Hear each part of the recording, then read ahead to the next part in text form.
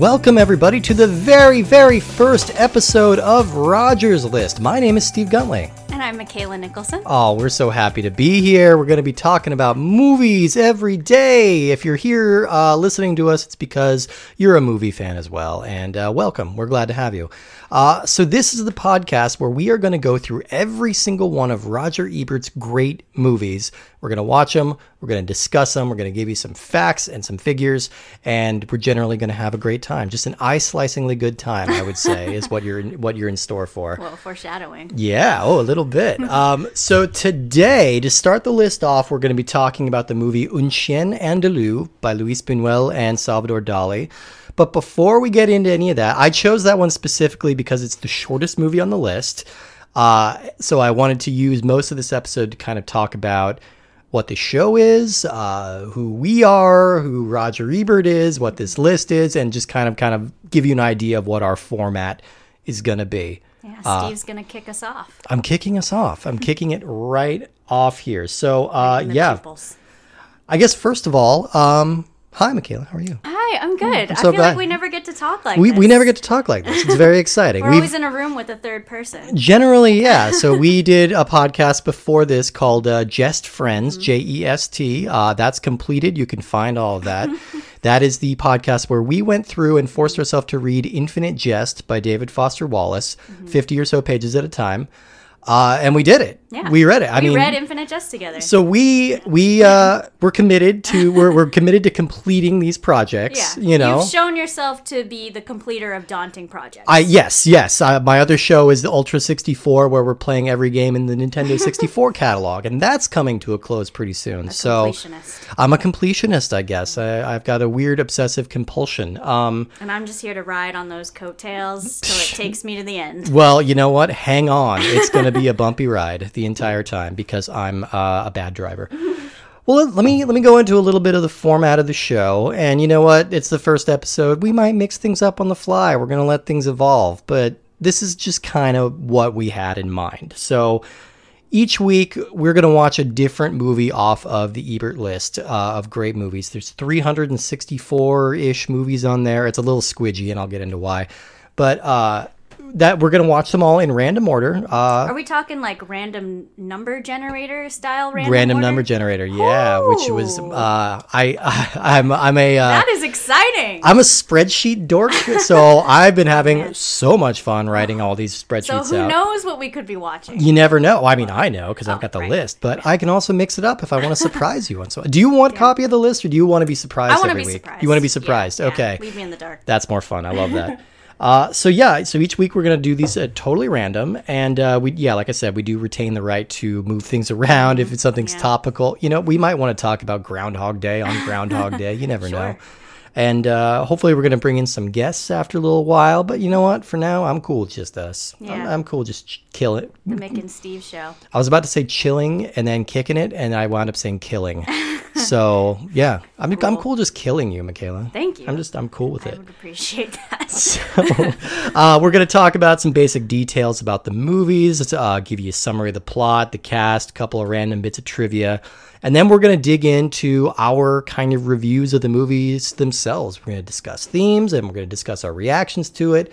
And this is all going to culminate with us adding the movie we just watched to an ongoing, ever-expanding ranked list, where we are going to list all of these movies by, I think we'll just call it by personal preference, because I don't feel like I'm in the position to say this great movie is not actually a great movie. Right. You know, I'm not going to say that unless it's like actually really bad. Yeah, that's always my list preference too. I think you get too in the weeds if you're not going by your actual feelings and you're like, well, objectively, blah, blah, blah, blah, blah.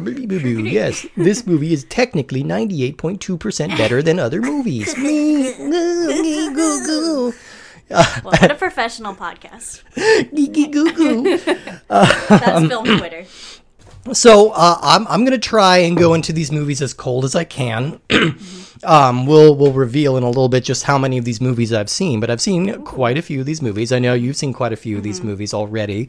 Some of these are movies that everybody's seen, you know, like it's not it's not a super elitist list, which Yeah. is something I like about it. Like And that was Roger's whole deal too, is he was like a populist. He was, was. like, movies should be accessible for all. yeah, And here we are. 100%. And so yeah, we'll talk about that, and then after we record the episode, we're going to go each read the essays of the movies we just watched, and then we're going to open the next episode talking about that essay, how close we got in our assessment, whether we agree with what he wrote or not, particular passages that we liked, things like that.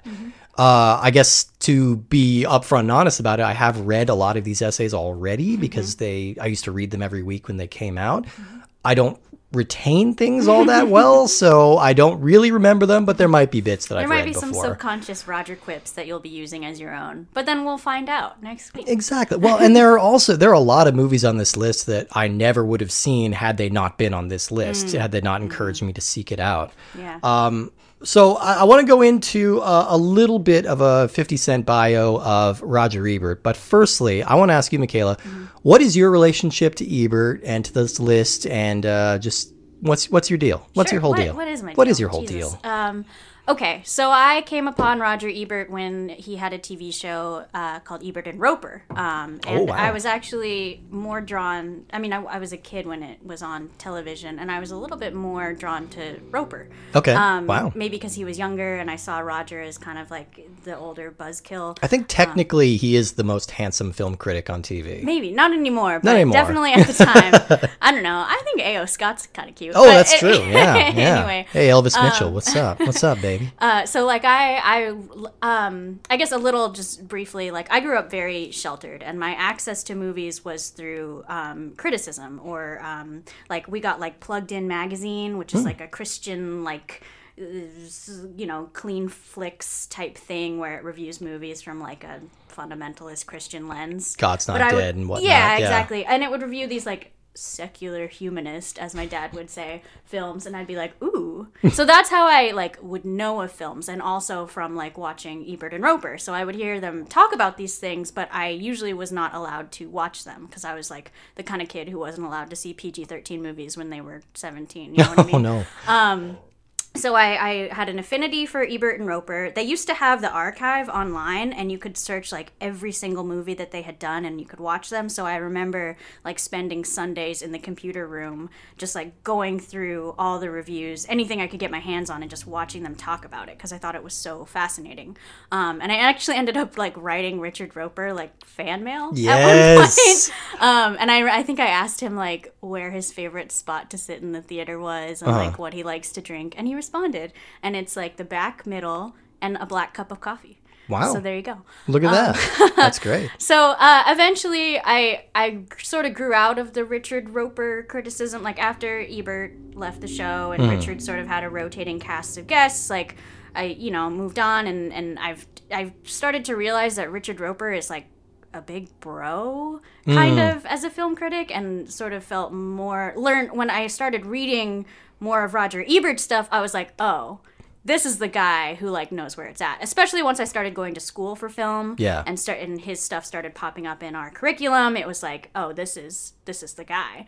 And that's the reason that I went into journalism, was because I eventually one day wanted to write about film. So Roger Ebert, obviously a big part of that. And that's how he's in my life, and that's how I ended up here today. We have a very similar origin story with that as well, because I similarly went to journalism school because I wanted to write about movies, which And here we are. eventually did kind of get to happen. I worked at a newspaper, and I forced them to run a column that I wrote of movie reviews. So I technically got to do that. But yeah, I was similarly sheltered as a kid. It sounds like you were more like emotionally and religiously sheltered, and I was physically isolated. I grew up in a cabin in the middle of the woods in Colorado. People always think I'm exaggerating that. I'm really not. It was a 2-hour commute to school every day. And some days I would be forced to just like hang out in the library and wait to get a ride or something like that. So I would just kind of obsessively pore over the video section in the library. Also, anytime I went to a grocery store with my mom, I would ask to be left in the video store department. I read all the VHS covers. I memorized all these movies and just kind of had this obsessive relationship with it.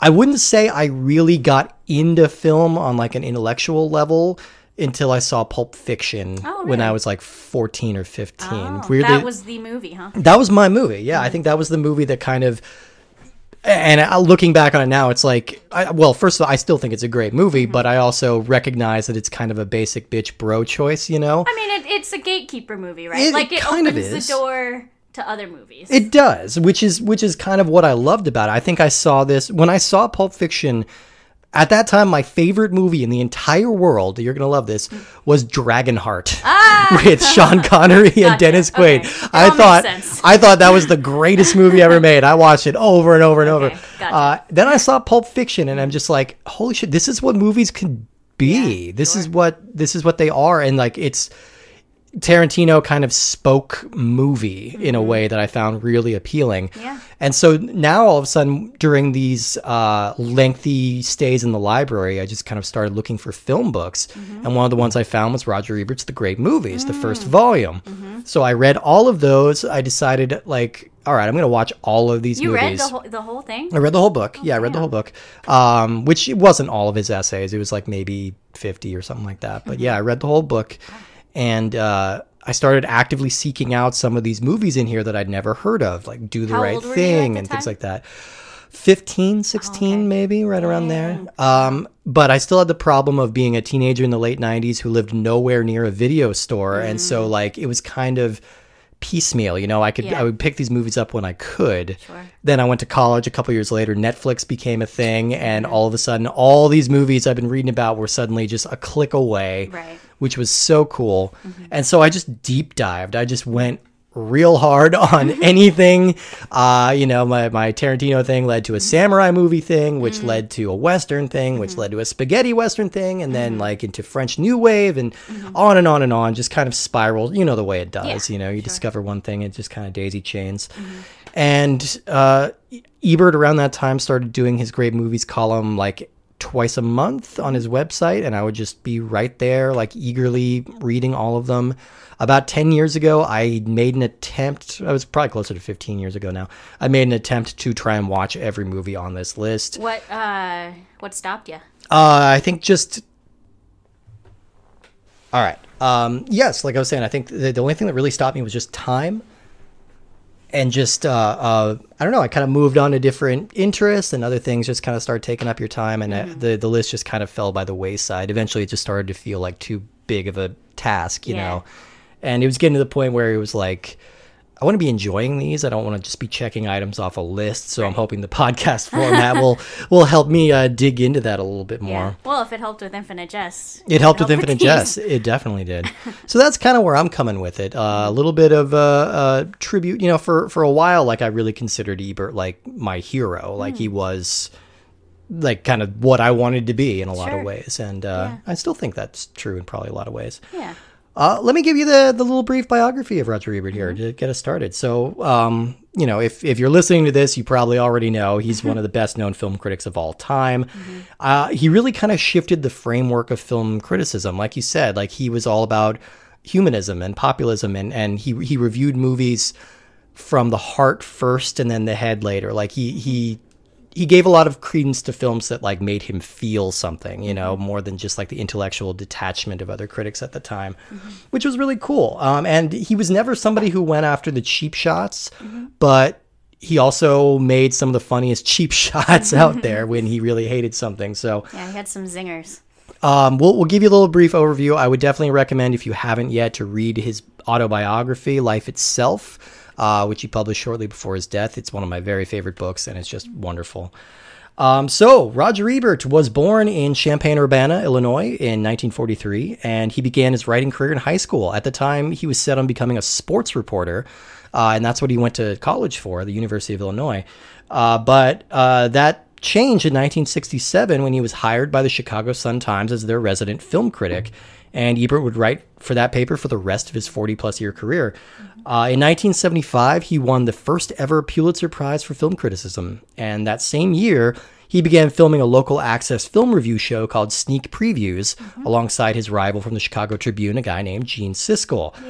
So that show started being syndicated in select markets in 1982 before it was acquired by a Disney subsidiary called Buena Vista Television, who distributed it nationally in 1986. They renamed it to Siskel and Ebert at the Movies.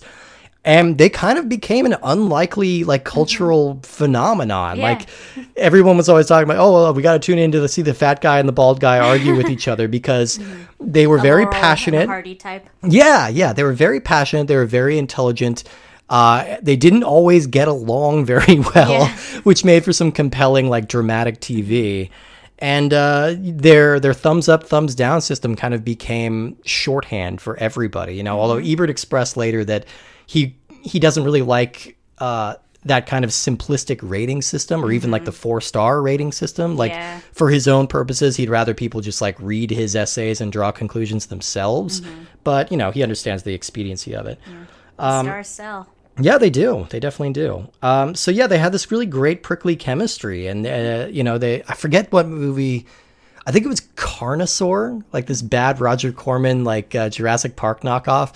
I think Ebert hated it and Siskel loved it, and they just kind of went at it for a long time, arguing about Carnosaur. Like, yeah, they had some really great arguments. So the show remained a huge hit and a cultural touchstone throughout the 90s until Siskel's death of cancer in 1999 at the age of 53. So the show brought in the new Tribune critic, Richard Roeper, to take Siskel's place.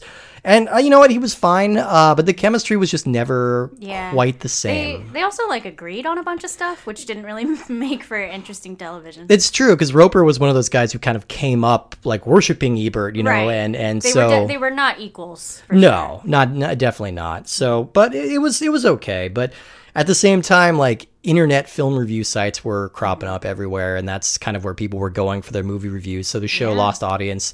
And then Ebert's cancer diagnosis kind of cut the show short. They tried to revive it, like you said. Roeper hosted it with a rotating cast of hosts, and God, they did a version of it with Ben Mankiewicz and Ben Lyons. Oh, that was awful. I tried to watch that, but it was like when Blue's Clues replaced Steve. Yeah, and yeah. It just did not feel right. Oh man, I remember they were like, I was too old for Blue's Clues, but I do remember the urban legends that he like killed himself. Yeah, there like were others that drug overdosed. There was others crazy. that he was like Marilyn Manson secretly. Yeah, but like, he just like shaved his head and joined a rock band. Yeah, that's it. Yeah, it was pretty normal, dude. But yeah, so the show was finally canceled in 2010. Ebert embraced the internet pretty early, and he became even more prolific. He wrote essays on his website, and he published essays on his daily blog. The great movies called... In 1988, the first movie that Ebert wrote about was John Cassavetes' A Woman Under the Influence. Great movie, right? Yeah. And the column was published semi-regularly for the next several years, settling into a bi-monthly release schedule as Ebert took more control of his web presence. So in addition to being a great critic, Ebert has also contributed to films as a screenwriter. His most notable film, of course, is Beyond the Valley of the Dolls. Have you seen this? It? Yeah. Jinx, no. Oh, I love it. I love it. We'll have to watch it for this show at some point because... It's not on his list? His own list? No. He's not tooting his own horn? He's not what you would call a modest man, but I think he's not modest. He's too modest to do that either way. Sure. But yeah, Beyond the Valley of the Dolls, super campy, lots of nudity. You know, it's kind of... Flick. It's a skin flick, basically, because he was partnering with Russ Meyer, who a notorious fan of TNA, but like... Russ Meyer's movies have aged kind of well, though, because there's so much love towards the schlock he's shooting. Like, he really, really loves women. Maybe not necessarily for the right reasons, but he loves women. And, yeah, I don't know. Sure. But those two worked together on several films, and they maintained a close friendship for the rest of their lives. And Ebert, who was a lifelong bachelor, and if we're being quite honest, a bit of a womanizer for most of his life, he met Chicago attorney Chaz Hammersmith in the late 80s, and they got married in 1992. They remained happily married for the rest of his life. So in 2002, Ebert was diagnosed with thyroid and salivary gland cancer, which required intense treatment, and eventually it necessitated the removal of his jaw, his lower jaw, which permanently disfigured him, and it also cost him his voice and his ability to eat normally. Yeah. But he still wrote. He never lost an ounce of sharpness in his written materials. He wrote even more prolifically on his website, all the way up until his death in 2013 at the age of 70. So Chaz still maintains his library of writing. RogerEbert.com still thriving today. They've got some great writers over there. Yeah, Matt Zoller Sites. Yeah, Matt Zoller Sites. He's awesome. I think A.O. Scott writes for them sometimes as well. Odie Henderson. Lots of really great writers. So yeah, it's still a great resource for filmmakers. There's a whole lot more to say about Ebert. He led a very, very interesting life. Romantically involved with Oprah Winfrey for much of the 80s, as well as several other women. He's kind of got that like old school 60s cranky journalist thing going where he and the like Studs Terkel would hang out and drink in Chicago bars and talk about stories. And he's an interesting dude. So there's a lot worth digging into with Ebert. I want to quiz you on some stuff. Can I quiz you on some stuff? Okay, just know my knowledge of Roger Ebert is very cursory. That's okay. That's okay. Stand in for the audience. Mostly, I want to convey a little bit of information to the audience, and I'm just curious to see if any of this comes up. Is this multiple choice or open ended? This is open ended. Okay. But I'll give you a lot of leeway. All right. Okay, so there are 384 movies on this list in total. What director do you think that we're going to be talking about the most? What filmmaker is on this list the most times? Thinking about what you know. Okay, is it a director that like you'll say it and it'll seem obvious? I'll be like, oh yeah, of course, him. I think so. Him, I mean, right? it's a him. Yeah, it's a him. Yeah, yeah. I mean, it's I'll give you a hint. It is not an American filmmaker. Okay. Cool. Pedro Almodovar. No, actually, Almodovar 0 entries on this list. Shockingly, no. The top director on this list, you might be surprised, Ingmar Bergman. Ingmar Bergman. 8 movies from Ingmar Bergman, followed by Scorsese with 7, and then tied for 6 each are Steven Spielberg, Alfred Hitchcock, Akira Kurosawa, Werner Herzog, and Stanley Kubrick. All right, so the usual suspects. Usual suspects mostly, but Bergman I think is an unusual one to be. We're going to be watching some Persona. We're going to be watching Persona. Lots of the hits, no Wild Strawberries, amazingly. Yeah, but I bet he would have gotten to it eventually. Yeah. What do you think is the oldest movie on this list? Oh, the oldest. Is it a silent film? It is a silent film, yeah. The one that we just watched. The one we talked about is not 1929. The one it's not. Is it like Amelie's? No. Okay. No. Is it like a Buster Keaton or no? It's not like a Chaplin or no. You're not going to know this one. I'll just tell you right now. No. But if you want to guess a year, how about? Sure. 1898. No, sorry. The one of Edward Muybridge's horse running around the track did not make the cut. Damn. The earliest film on this list is called Cabiria, and it's from 1914. Okay. So there you go. Okay, sure. What's the most recent movie on the list? I'm going to say it's like a David Lynch movie or something from the mid-2000s. No. You're not too far off, though. It is from 2008, and it is a movie called Departures. Okay. So, yeah, I don't really know a lot about Japanese film. Yeah. Okay, so what year is most represented on this list? Oh, can I guess the decade? You can guess a decade. Is it the 70s? No. Son of a bitch. Is it the 60s? It is the 60s. Fuck yeah. All right. Do you want to narrow it to one of those? I'll give you 2 guesses. Okay, give me two options. Okay, it's either 1967 or 1965. 1965. No. Oh, damn it. It is 1967. There are 11 movies from that year on this list, including In Cold Blood, Fireman's Ball, The Producers, Bonnie and Clyde, Cool Hand Luke, and Belle du Jour. So interestingly, did you read the recent book, Best Movie Year Ever, about the year 1999? 1999? Yeah, I that's watched a video essay about it. Oh, yeah, great book, a lot of fun to read, and they make a persuasive argument. Only one movie from 1999 has made it onto this list. Do you have a guess? It's not The Matrix. It's not The Matrix. It's not Fight Club. Not The Fight Club. It's not American He hated Beauty. Fight Club, actually, yeah. Oh, yeah. Not American Beauty. It is Magnolia. Magnolia. Also, the one and only P.T. Anderson movie on the list. Shocking to me. Shocking. Oh my gosh, I'm learning so many new things. Okay. This one's kind of a trick question, but you'll have a general idea of it. So, the movie we watched today is the shortest one on the list. It's 16 minutes long. What do you think is the longest one we're going to have to watch? We got some doozies. Coming up. Franny and Alexander.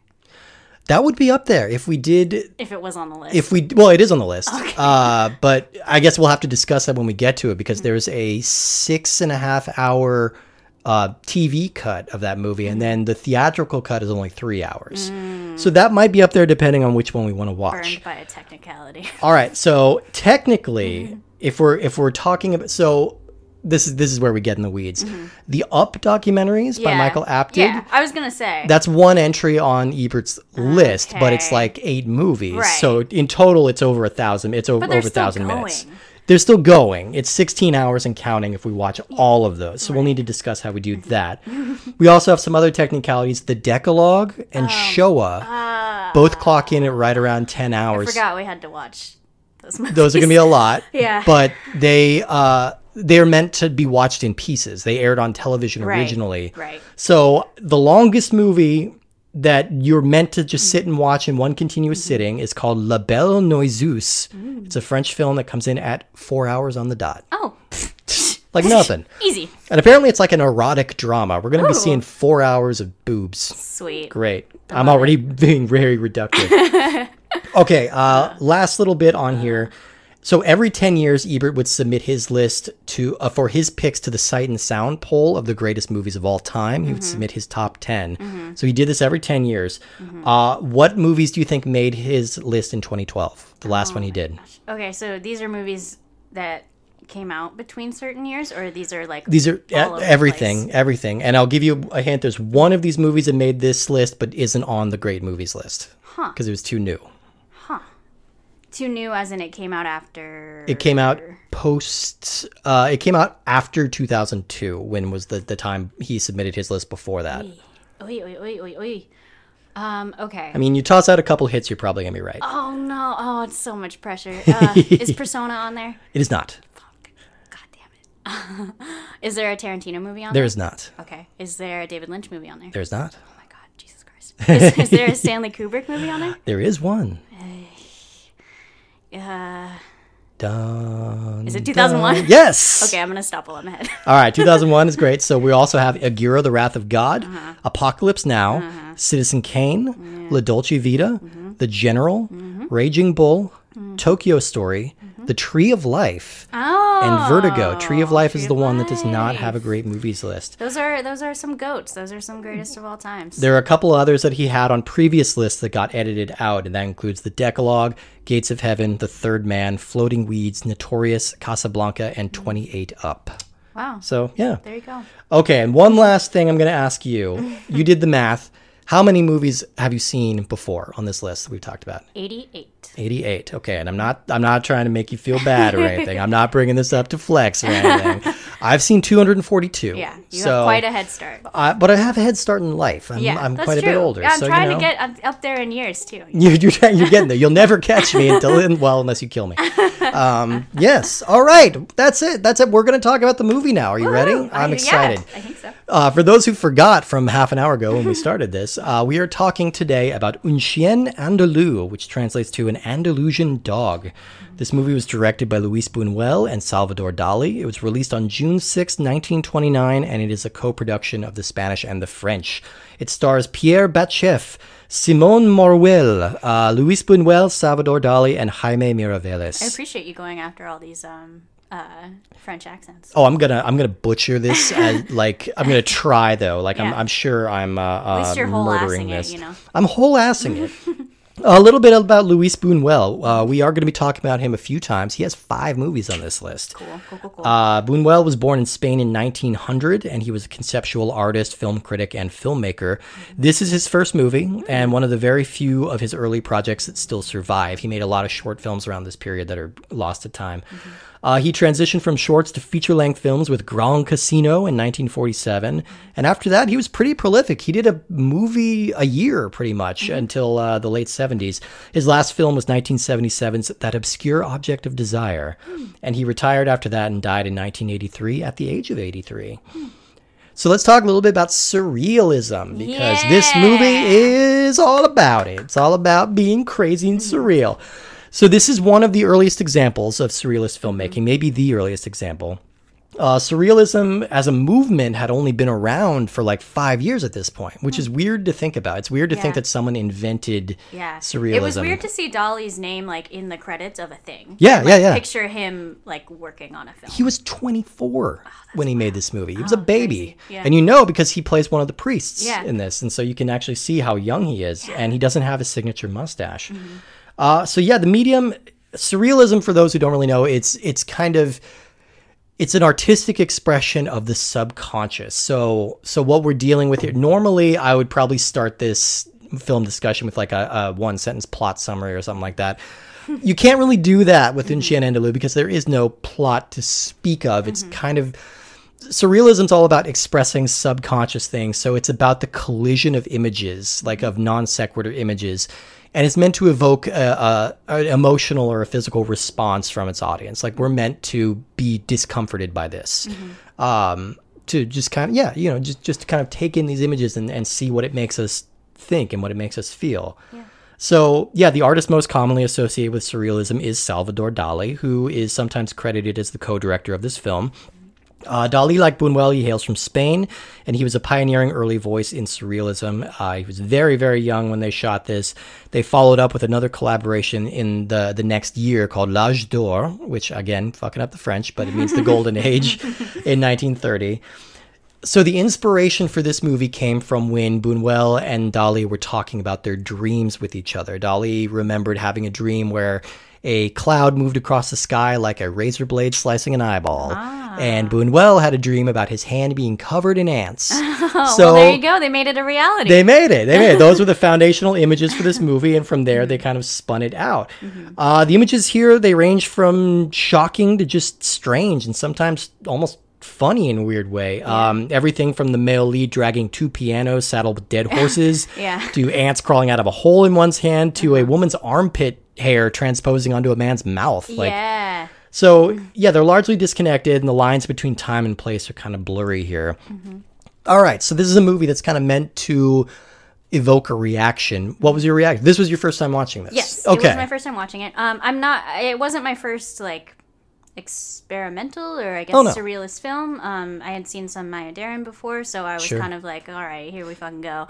And I was surprised at like how jaunty it was, like how high energy it was for what it was. Like it really like sped along, and I loved the match cuts. I was like, whew, like the slicing through the eye, I can see why is the most iconic shot from this, and what most people so upsetting. Probably remember. Yeah, it is like just sort of comes at you in the first like the first 30 seconds maybe, and like seeing the cloud go through the moon too, like right before setting it up. I thought that was really effective. And I guess with films like these, I kind of am like, all right, I don't really know what to make of this, and I don't really know how to parse this out logically, so I am just gonna sit here and feel what I feel and let it sort of wash over me. And basically what I felt was like that there's this couple that is trying to be together but can't, because all of these crazy dramatic things are stopping them. And there were like parts of it that felt so like nightmarish and and surprisingly gory for a film from 1929. Like the hand and the animals. So it's weird to think like, I mean, this existed before the Hays Code, and plus Spain and France didn't have the Hays Code. So it's interesting to see this kind of uncensored content. Yeah. I guess I felt overall, I mean, this isn't a hot take, but unsettled, but in a jolly way. There is a weird playfulness to this movie, for as like gross and upsetting as it's trying to be. Like, I don't really get the sense that this movie's trying to upset me. I think it's trying to be kind of blunt and trying to recreate these images that have occurred to them subconsciously.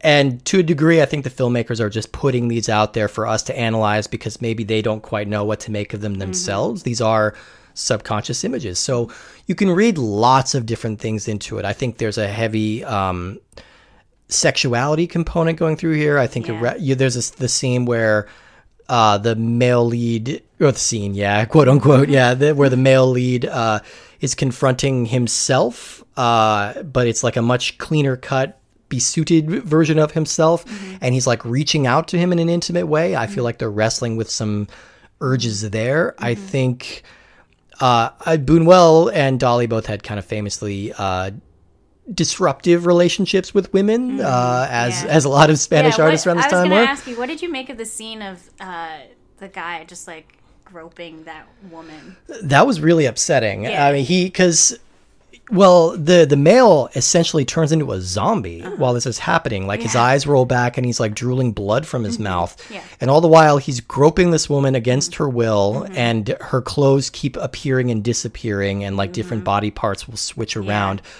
So there is a sense like I feel like they're wrestling with that urge in themselves, like because I don't get the sense that they find this to be an attractive urge. No, it doesn't feel like sensual at all. No, it feels very. It's just kind of gross. Yeah, it feels lascivious, but it also feels like they don't want to titillate us with this scene. It is, I think, the core point, and the woman is at no point comfortable, and she tries to flee away. Right.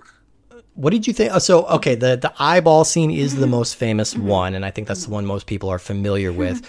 It was done using a real calf's eye and a razor blade. Really? Yeah, it was a dead calf already, but yeah, it was real. It's a famously disturbing moment because the camera is real close on this eye. Yeah.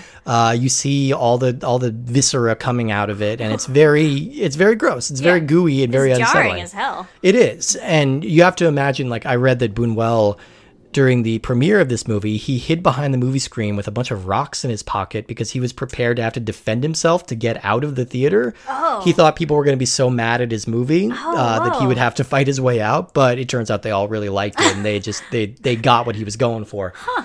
But I wonder if that would be the same today. Yeah. But this movie did kind of come to me when I first saw it. Well, I saw it firstly because I was a big fan of the band The Pixies, and the Pixies are obsessed with this movie. I actually saw the Pixies live maybe 10 years ago in Denver, and before the show, they played the entire movie on a screen. With this score? With Pixies music underscoring it. Their song Debaser is all about this. The whole lyrics, or the chorus lyrics, are just Frank Black screaming, "I'm Uchien Andalusia." And so it's definitely, that's how I came to it. It felt like this very kind of like dangerous, shocking movie. Kind of the people talked about almost like they talked about Todd Browning's Freaks. It's like, oh man, I can't believe that they got away with this movie all the way back then in the 20s. You got to see it. Like it's not allowed in this state or this state or this state, which I don't think it was ever actually banned. But you can understand people getting upset by it. I think it's too confusing to be super offensive. Yeah. I don't know. Yeah, I didn't feel offended. I didn't. And yeah, some of the images are a little grotesque, but they're also, the isolating scene is in the first seconds of the movie, and it's 2-second shot and then it's over. Yeah, it never felt like it was sort of being like extra gross just to be gross. No. I mean, it's definitely, it catches your attention. Like right in the beginning of this movie, you're like, oh my God, what is this movie? Yeah.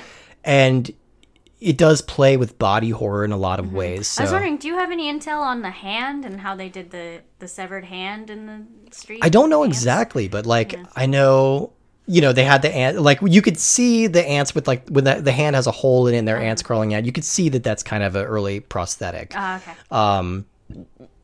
As far as how it got into the street, I'm not entirely sure. The movie plays around with gender a little bit as well. Did you notice that like the person who finds the hand in the street is kind of this like beautiful androgynous person in male garb, but with very female kind of presenting makeup. The one who gets hit by the car? The one who gets hit by the car. Yeah. Oh.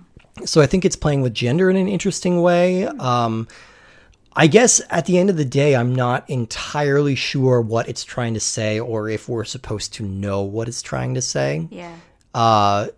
Because it is, the images are intentionally disconnected and they're intentionally jarring, and you kind of move from one little set piece to the next and they bleed together, and like time and space and location don't really mean anything. Right. Several characters are going to be playing the same or playing different versions of themselves across different time periods, so. With movies like this, I'm always sort of like happy with any crumbs. Like I'm happy that we had consistent actors. Like I really go into these with like, okay, just like throw everything in the kitchen sink at me. And Yeah. It's not going to be connected. It's not going to be make sense. And I'm ready for that. Yeah. And I'll just piece together what you do give me. And what you did give me was like connection between people, and the lack thereof, and like these high intensity situations, with like people's lives being in danger, and these sort of brief grotesque images.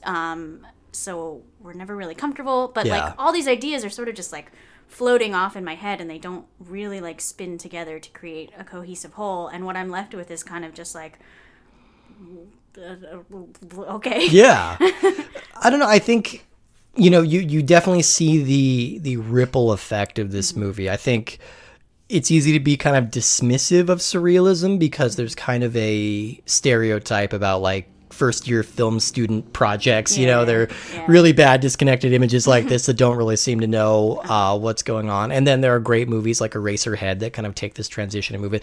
You talked about Maya Deren, and Meshes in the Afternoon would be like arguably for me a stronger addition to be on this list than Unchi and Andalou. I feel like it's a more accomplished film. That one definitely stuck with me more than this one. Yeah. Who's to say? But who's to say? I mean, yeah, it might stick with you for a while longer. Yeah. But it's very striking, and I think as an early film, as like this is really playing around with a lot of stuff. Like images are bleeding into each other. There's lots of smash cuts. There's lots of crossfading. There's different things like that. So cinematically, it's pretty accomplished and pretty ambitious for a 16-minute film. Yes, like we said, Dolly and Buñuel show up in cameos as the priests being dragged behind the piano that also has a dead mule on it. Sure. Which, why not? I think he's literally just saying like he's saddled by artistic endeavor, I guess. Like it's yeah, and so it could be a reflection of the actor having to bear all of this himself, or it can be Buñuel and Dolly transposing themselves onto this young man who's like trying to get away from this perception, this weight of genius. You could say that. I don't know. Yeah. A couple little trivia bits about this movie that I found interesting. So like, both of the leads in this movie ended up killing themselves. Whoa, really? In Shit. rather horrible ways. So, my notes are all squirrely. Pierre Batcheff, who plays the young man here, he died of intentional overdose in 1932 when he was 24 years old. And Simone Morel, who played the woman, she lived to 1951. And she killed herself by walking into a public square in Paris, dousing gasoline on herself and immolating herself. Shit. Horrible way to go. My Lord. So sad. Damn. There's several other musicians. We talked about the Pixies, but David Bowie also used to show this movie before every stop in his Station to Station tour in the 70s because he was just really obsessed with it and influenced by it as well. Oh, interesting.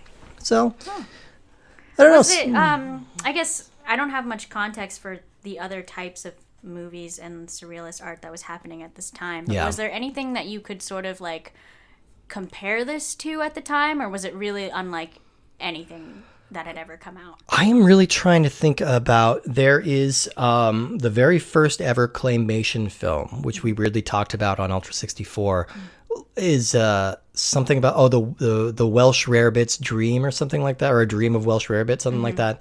And it has the first example of claymation. And it comes in the form of a nightmare in which a character is being scolded by 3 statues of the city fathers that keep like melting and reforming and yelling at him. And it's all a silent film. I think it was like 24 or 25. Okay. So I think that kind of presaged it a little bit. But what were like... Cabinet of Dr. Caligari, very expressionist, came out in 1920. Okay. Yeah. So, but like, what were like the, I guess, quote unquote, popular movies that were coming out in 1929? Like, what were sort of the prominent, like, the people who saw film, like, this is the idea they would have of what film is? Yeah. So 1929, so we would have had The Jazz Singer by now. So the sound era has kind of informally started. So there is like some normie movies out there. Yeah. I believe the biggest movie of this year was The Four Horsemen of the Apocalypse with Rudolph Valentino. which kind of made him a household name. So, and I don't know much about that movie. It sounds like a big biblical epic, but yeah that'd be my guess. Huh, interesting. Okay. Yeah. So this was still like, the art house of its time. This was still there, and this was outside of the norm, very much so. Surrealism itself was very much outside of the norm, and it was still kind of being developed as a genre. Do you think that we have anything that we could compare it to today? Anything that's coming out that's like it? I'm curious to think about that, actually. Even I mean, like we definitely underground? have we have filmmakers who have been hugely influenced. I think David Lynch. We've obviously mentioned Darren Aronofsky. I think was hugely inspired by this. A24 is always putting out some very weird, interesting stuff that could almost be like this. But as far as like this very short, very potent blast of imagery, I don't think we've seen anything quite At least from America, like it. I guess I would say. Yeah. I think we're getting, I from my very limited knowledge of like experimental film in other places. Yeah. Like there are some interesting things coming out of Brazil and when I think about shorts coming out of shorts like possibly in Michigan, I suppose, are some more against the grain type stuff that is finding an audience. Yeah. But it still feels like something that's as absurd and surreal as this, like, doesn't feel like it's breaking through today. I don't know. Yeah, I don't know that this would. I don't know that this would, because if you look at the Oscars, like the short film categories, even they tend to be dominated by Disney, or little kind of short feel good stories that aren't quite as boundary pushing as this one was. Yeah. There's a kind of provocateur vibe to this movie, but also and maybe it is much more extreme than it feels now. Maybe we're just kind of jaded, and because I've been playing The Last of Us 2 all day, and so I just don't, I don't feel anything anymore, but yeah. So I wish I could know what it was, the kind of impact that it had when this came out. Yeah. Huh. Yeah. Well, there you go. Well, there we go. Do you have anything else to say about Un Chien Andalou? I guess I enjoyed it. I enjoyed watching it, and I genuinely did not think that it would be it would be enjoyable to watch. But there you go. There are definitely some movies on this list that I know I'm going to have to force myself to get through. Some of them I know because I've seen them before, and I'm going to revisit them. But but this was not painful. This was not painful. Yeah. No, it's 16 minutes, and it feels like it. It's quite short and swift. It's never dull for a second, and it's always going to give you something that's going to be thought-provoking or memorable to look at. I guess I feel like respect. Yeah, yeah. No, yeah, for sure. This is a weird one to start with almost, because I'm not really sure how to describe it. It's such a visual film. But we watched it on YouTube. It's available free in its entirety on YouTube. Say definitely check it out there. Yeah, you got 16 minutes to spare. Yeah, go why for not? it. You do. Everyone does right now. We all do. Yeah. So be a little forewarned that there's going to be some shocking imagery, but check it out. Write into us. We're going to have an email address in the show notes of this episode. We also have a Letterboxd account that we're opening where we are ranking all these movies, and you can watch along with us. And please do. We want you guys to watch along with us. Tweet at us. Send us emails. Let us know what you think. So next episode, we're going to kick off by talking about the essay, the Roger Ebert's essay on Un Chien Andalou. And then we're going to be talking about, do you want to guess what kind of movie we're talking about? Out of